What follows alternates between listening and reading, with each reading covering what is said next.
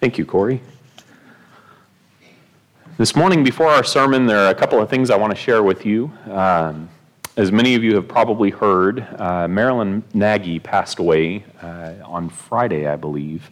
Marilyn had been battling a lot of different health issues over the years, and the last week or so had been kind of a tumultuous one for her. In talking with Andy, one of the things that he had expressed was that he just wanted her not to suffer anymore.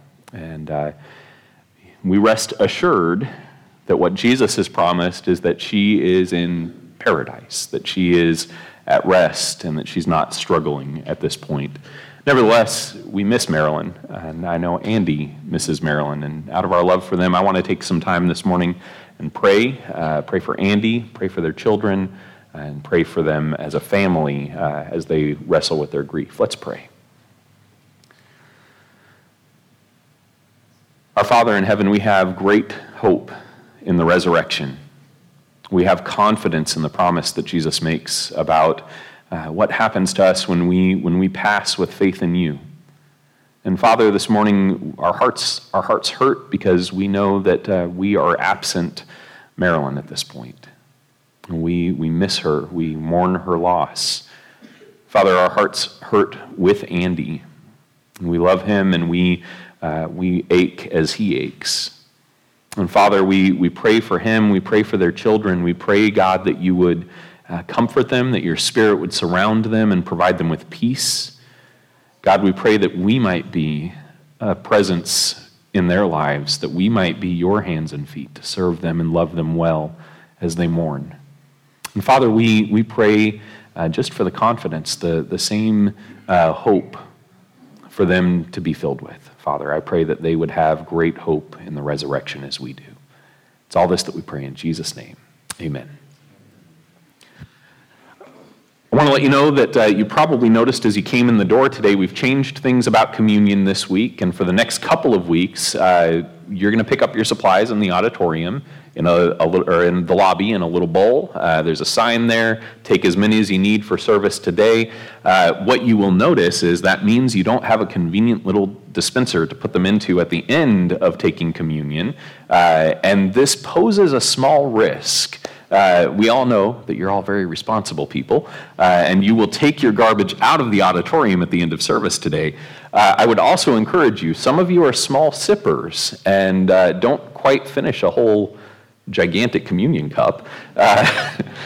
I'd encourage you to drink the whole thing. And if you're on a low-carb diet, I can't tell you that the juice is low-carb, but it's probably not enough to mess with your macros for the day.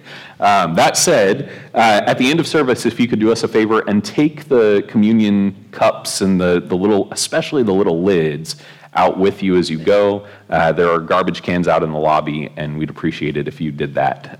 It would also be very appreciated by the Rockwells, who don't want to necessarily have to dig through the chairs to find all the little covers for the communion supplies. And so for my sake, for their sake, and for the sake of the congregation, take it all with you when you go. There are also going to be a couple of other things that over the next few weeks, you're just going to notice some small changes, choices we've made to respond to some feedback that we received at our Welcome Home seminar last weekend. The elders have reviewed all sorts of material that Julia has done a great job of taking feedback and compiling it in a way that is very readable, very thoughtful, and we've decided to make just a couple of immediate, low-hanging fruit choices about things that we can do to make it, first of all, clearer for our members what we're doing, but also for our visitors, our guests, those who are here with us for the first time, so that they're not confused by some of the things that we sort of take for granted. And so if you see changes, know that most of them are in response to feedback from the congregation, actually. And so week one, feedback response, we're changing the way we give out our communion supplies. I don't have anything else to tell you. We're going to move right into our sermon now. We've been looking at the parables of Jesus and this little phrase that he oftentimes begins his parables with. The kingdom of heaven is like. And we're most of the way through Matthew chapter 13 and the parables that he tells there. And there are sometimes parables that have similar themes, but should be interpreted in different ways. We've talked about how the agricultural themes that Jesus uses, you can't always say that seed means the same thing. You can't always say that weeds mean the same thing. You can't even always say that, the farmer is the same person in every story. But what you can say is that Jesus is trying to draw on imagery that makes sense to his audience. Everybody at the time knew what it was like to watch a farmer plant his field, harvest his field. Those were things that we, would just assume they understood. But when he moves to the theme of treasure, I think he's appealing to the imagination. Not many people have walked through a field and stumbled on a treasure that they weren't expecting to find. It's not that common. Not many people are pearl merchants that are going from stall to stall looking for a really valuable pearl that they're willing to sell everything for. But most of us have imagined great treasure. And as a child of the 80s and 90s, for me, the hallmark of movies about treasure was The Goonies, especially growing up in Oregon. We all talked about how, the Goonies were in Astoria. That's awesome. Maybe we'll go up there and we'll find the treasure in Astoria. There's no treasure in Astoria, by the way. I've looked. Not that Astoria is not a wonderful place. Astoria itself is a treasure. This is, for me, a hallmark of my childhood, and the idea of stumbling onto this great adventure and finding a treasure that was far beyond anything you could imagine, and being a little bit of a hero even as a child. And we've got Samwise Gamgee and his big brother Thanos there too, which is kind of exciting. Continuation from my childhood into my adulthood, these two actors. Of course, there's also Indiana Jones. And in the Indiana Jones movies, there's always a big treasure of some kind. You have, the Ark of the Covenant. You have the Holy Grail. You have whatever it was he was looking for in the Temple of Doom. I don't remember for sure. Someone's heart out of their chest. I've watched it several times, but I can't recall what specifically he was looking for there. Was it the Spear of Destiny or something? I don't know. I do remember, though, Indiana Jones movies were all about following the clues, finding the thing that was supposed to be uncovered, a great adventure around treasures that were beyond most people's imagination. And they always involved a map, or in the case of, the greatest movie in the Indiana Jones series, the Grail book, right? The father's handwritten notes about how he was going to find the Holy Grail. A map was essential. Finding the treasure required a map. These weren't people who were accidentally stumbling onto something. These were people who had an intention and a purpose. Now, maybe the initial part of the adventure began as a surprise. The Goonies didn't know that they were going to go and find a treasure ship at the beginning of the movie. But once that became the goal, that was the whole goal. Sometimes, though, the treasures we find are unexpected. And as an adult, the movie that probably speaks most to me about what treasure is actually the movie Oh Brother, Where Art Thou?, which I think I've referenced in sermons before, and eventually you're all going to tell me, okay, we get the point, we'll go watch the movie. But I want to share a clip with you this morning that I think speaks to the idea of unexpected treasure. And so that'll be up here.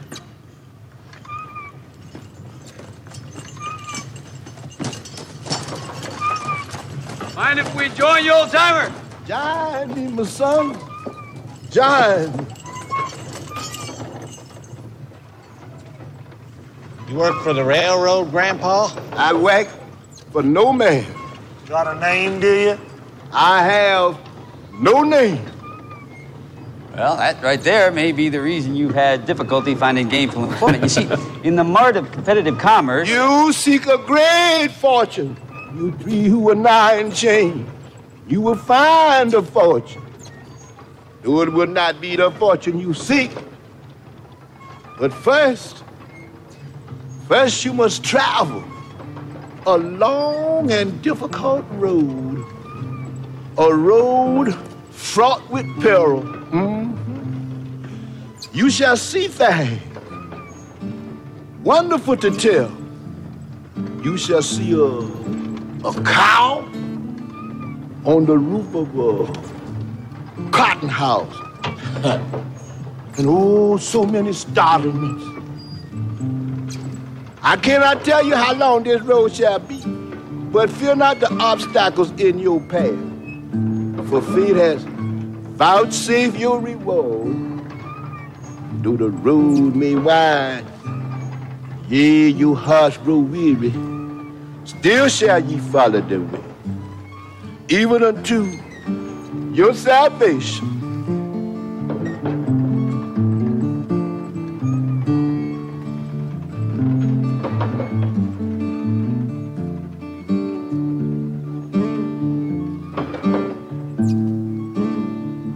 No, the treasure's still there, boys, believe me. But how'd he know about the treasure? He said we wouldn't find it on account of our obstacles. That's one of my favorite scenes in the whole movie, and one of the reasons is it really speaks to this idea that they all, well, not all of them, George Clooney knows what they're looking for, but his two somewhat dim-witted friends are not entirely aware of the journey that they're on. And when the blind seer tells them, you will find a fortune, though it be not the one you seek, even George Clooney's character doesn't really know what it is he's going to discover along the way. He finds his wife. He finds his daughters. Maybe he finds faith. There's this moment at the end of the movie where, as he has a noose around his neck, and they're digging his grave off to the side, and they're getting ready to hang him, he's down on his knees and he's praying, looking up at the sky, asking for God to intervene in this moment. And he does. Big flood comes through, and they're all surviving it. They end up seeing the cow on top of the cotton house. And George Clooney's character, after this heartfelt plea to God, dismisses it all as coincidence. It's just a happenstance. But the things that he was told would happen, happened. And sometimes when we've been told that there's a treasure for us to seek, and the treasure is staring us right in the face, we don't even recognize it when it's right there. Though the road may be long, still shall you follow it, even unto your salvation. I think one of the themes of the movie, whether or not the Coen brothers knew it at the time, is that the treasure that he had the opportunity to grasp was his salvation. Not just a salvation from having a noose hung around his neck and being hung from a tree, but salvation for his soul. There in the moment of weakness, doubt, fear, whatever else was going on in his very loquacious head, there was an opportunity for salvation. And it was not the treasure he'd been seeking. It wasn't the treasure his friends had been seeking, certainly, but it wasn't the treasure that he'd been seeking either. And we have these two parables about people who discover something that maybe they were seeking, but maybe they weren't. And it begins, and I want to remind you here, sometimes we read these parables and we forget what the kingdom of heaven is being compared to, and we want to insert ourselves into that spot. The kingdom of heaven is like treasure hidden in the field, which a man found and covered up. Then in his joy, he goes and sells all that he has and buys that field. There's something interesting about this particular parable. I've heard two different takes on this, that the treasure that's found in the field is the people, that Jesus is the man who has stumbled upon the treasure, and as a result, he has given everything he has to claim the treasure, well, to buy the field and claim the treasure. I don't think there's anything wrong with that. In fact, I'm going to suggest that the parable of the pearl means exactly that. But in this case, the field is the hidden treasure, or the kingdom is the hidden treasure in the field. The kingdom is the hidden treasure in the field. Now, when we talk about a kingdom, we're talking about a people, we're talking about maybe a place, we're talking about individuals who have a shared sovereign, right? We've discussed this before, the idea that the kingdom is comprised of people. And here, in this particular parable, we're being told that the kingdom is like treasure hidden in a field. I want to be clear. Jesus has always possessed the kingdom. There's no doubt about it. God's people have always been God's people. So who is it that's doing the possessing in this? We'll come back to that in just a moment. There's this idea that associated with the kingdom of heaven is such great value that it's worth everything this man possesses. He's buying the field, but what he really wants is the treasure he's found in it. He covers it up. He's going to come back to it as soon as he's been able to divest himself of all his other accumulations. I think it's important for us to ask some questions about this. Who is the man? What is the treasure? What is sold? What is acquired? Jesus poses these stories for us to consider so that those who have ears might hear. The second parable, again, the kingdom of heaven is like a merchant in search of fine pearls, who on finding one pearl of great value went and sold all that he had and bought it. Kingdom of heaven is now like a merchant. Now the pearl is not the kingdom of heaven, but the man, the merchant, is the kingdom of heaven. I don't think Jesus is being ambiguous here. I think he's carefully choosing his words, and he wants us to see the kingdom of heaven from two different perspectives. We could say very well that the king makes the kingdom. I think in this case, the merchant that we're looking at is God. I think that the individual that we're approaching here is the one who defines what the kingdom is. Who is the merchant? I'd say the merchant is God. What is the pearl? Well, the pearl is the thing that he's desired to acquire enough that he would sell everything else in order to acquire it. What is sold? Everything else. What is acquired? The pearl, right? It's a pretty simple story, and we can read it, and we can see that what Jesus is saying here is that there's two different perspectives on the kingdom of heaven. There are those who do not already possess the kingdom, those who are not the kingdom themselves, that must be willing to give up everything to possess the kingdom. That's the first parable. A man finds a treasure in a field that is so valuable that he's willing to give up everything to acquire it. In the second parable, the kingdom is not the pearl. The pearl is something that the kingdom desires to acquire. So I'm going to tell you this. In the first parable, I think that we're being told that the kingdom of heaven is something that we have the opportunity to stumble on. We are not intentionally looking for it most times in our lives. Now, at some point, there might be something that provokes the beginning of that search. We're people without a map. We've stumbled onto this great treasure, and we have to ask how we're going to respond to it. The kingdom of heaven, for those of us who find it unexpectedly, is a great treasure that we should be willing to give up everything for. That's the first parable. The second parable is this: the kingdom of heaven, and in this case, the merchant representing God, says that there is something that is so valuable out there that everything else is worth laying aside to acquire it. And the merchant sells all that he has to acquire the pearl. This is Jesus, who, possessing everything, says, there is something I desire more than anything else.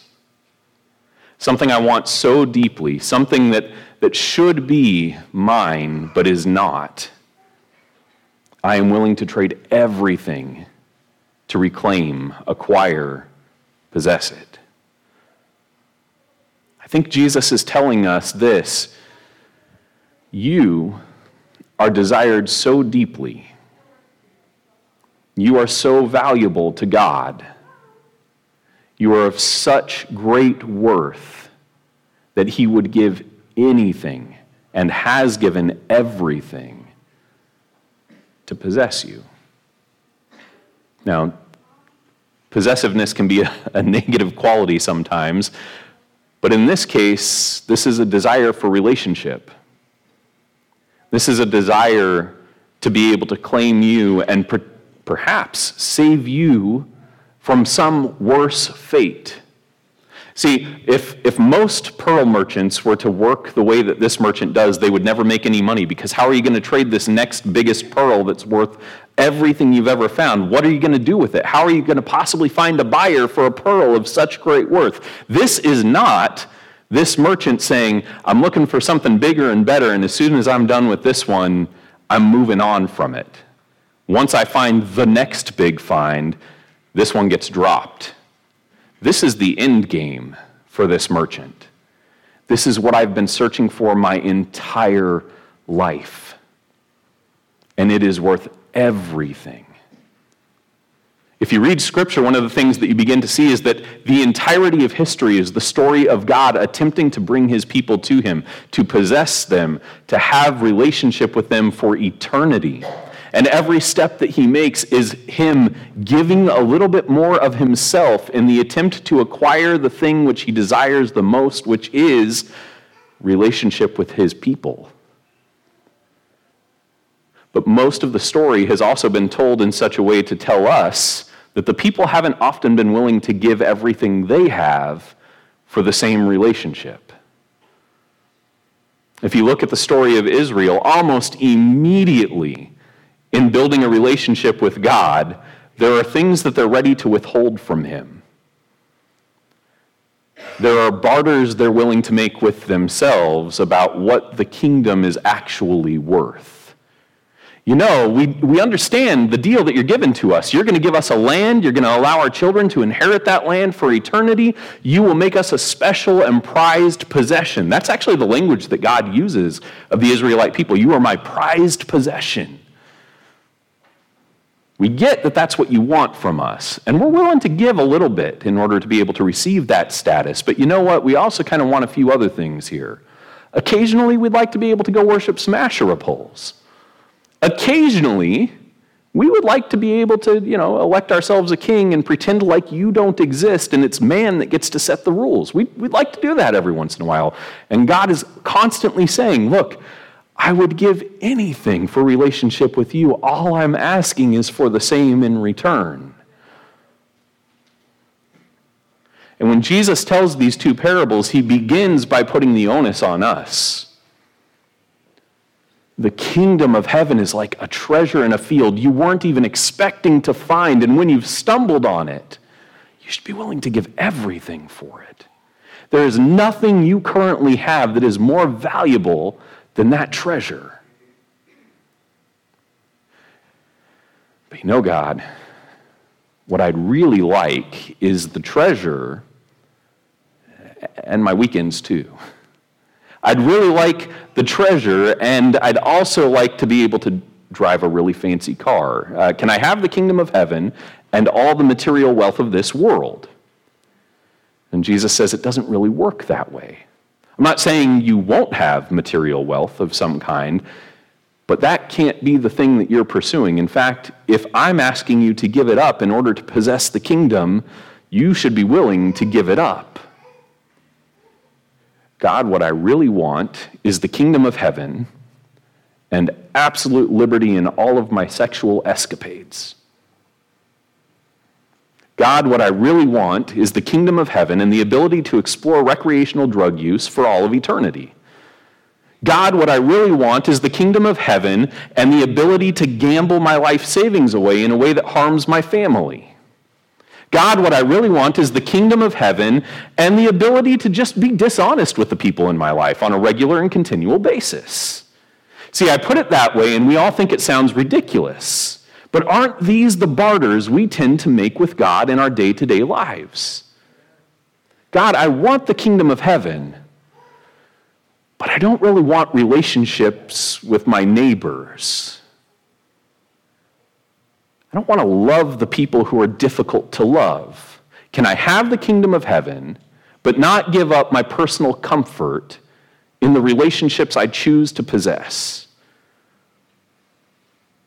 And Jesus begins by comparing the possession of the kingdom of heaven, or citizenship thereof, to a willingness to give up everything. It's not a both and. It is an either or.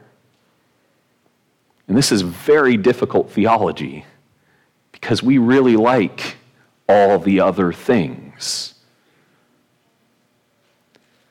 And Jesus tells us this treasure that you have discovered should be worth giving up everything. And if you don't understand why, let me tell you the story about the merchant who had everything. Because let me be completely clear, for whatever reason, throughout history, these little balls of like oyster goo that hardens and solidifies over a piece of sand, they have been tremendously valuable from the very beginning, not for any particularly wonderful qualities that they possess other than that they're shiny things, but because people like shiny things. That's it. You can dissolve a pearl in vinegar. I mean, like at least diamond has the quality of being kind of tough and you can chisel things with it, but a pearl is basically just mucus that's hardened over time.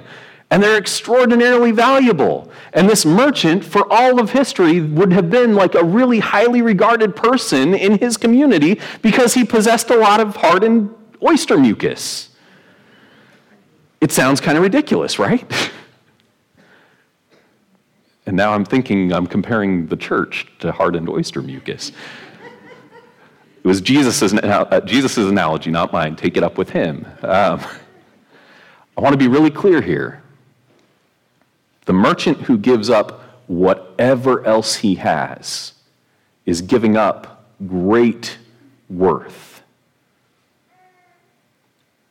For the person who is listening to this parable in Jesus' time, in the first century, a merchant who has the ability to buy a pearl of great value is top rung of the ladder as far as merchants are concerned.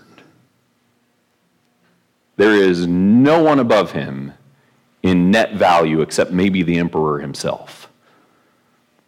He says, look, the merchant found a pearl that was so valuable to him. The kingdom discovered something that was so valuable that every other possession, every other maybe notable title that you might carry around, even your own home, was worth giving up. And now stop and think about this. What did Jesus give up in order to walk among us, in order to live, to die, and to be raised again, in order to be enthroned in heaven on high? Jesus gave up heaven on high. Jesus, who being in the very nature God, did not consider equality with God a thing to be grasped. He gave up in many ways, by being a human being, equality with God. Doesn't mean he stops being God, but all the rights and privileges thereof, as a tiny baby born in a feeding trough, he gave up so much to possess you. To possess your brothers and sisters in Christ, to possess those who have not yet come to Christ. And I want to ask you this morning, what are we willing to give up because so much has been given for us? This is my challenge to us this morning, to read these two parables through the eyes of Jesus, to read them with the understanding of what those people sitting in the audience that morning might have heard. And I want you to understand that Jesus is calling us to two things: to recognize the great price that has been paid for the reclamation of the people who are the kingdom of heaven, and what God expects of those who are the kingdom of heaven to be willing to give up to remain there. This is all feeding back into this idea of sovereignty, of citizenship, of civil responsibility. What is expected of a citizen of the kingdom of heaven? A whole lot. The willingness to give up everything. Now, Jesus tells us that his yoke is easy and his burden is light, but that's not telling us that there's not a lot expected of us. It's saying it's really simple. You want to know what my expectations for citizens of the kingdom of heaven are? Love your neighbor. Love God. And in order to do that, you're going to have to give up a whole lot. And if we genuinely believe that the merchant who has sold all to claim us is our king, is our sovereign, that's what we have to be willing to do. It's what it means to walk in the footsteps of Jesus, to take on his image, to give as he gave. This morning, I want to pray as we continue our worship that we would reflect on this idea of what we hold back from God in the bargain. We are tremendously fortunate to have stumbled on a treasure that we weren't expecting, even to the salvation of our souls. Can we give in return for that? Let's pray. Our Father in heaven, I pray this morning that we would give up, sell, dispossess ourselves of all the things that we would like to have in addition to the kingdom.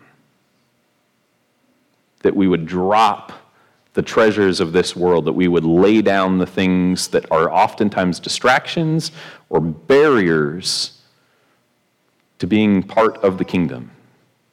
And Father, I pray this morning that you would work on our hearts individually, that you would help us to see those things which we have said, yes, I want to be a part of the kingdom, but I also want this too. And that this morning we would commit ourselves to saying, I just want to be a member of the kingdom of heaven. I want to give everything else up in pursuit of that. Father, I pray this morning for those who are hurting, who are struggling, who are suffering. God, oftentimes we hurt and struggle and suffer because there are things that we just can't give up.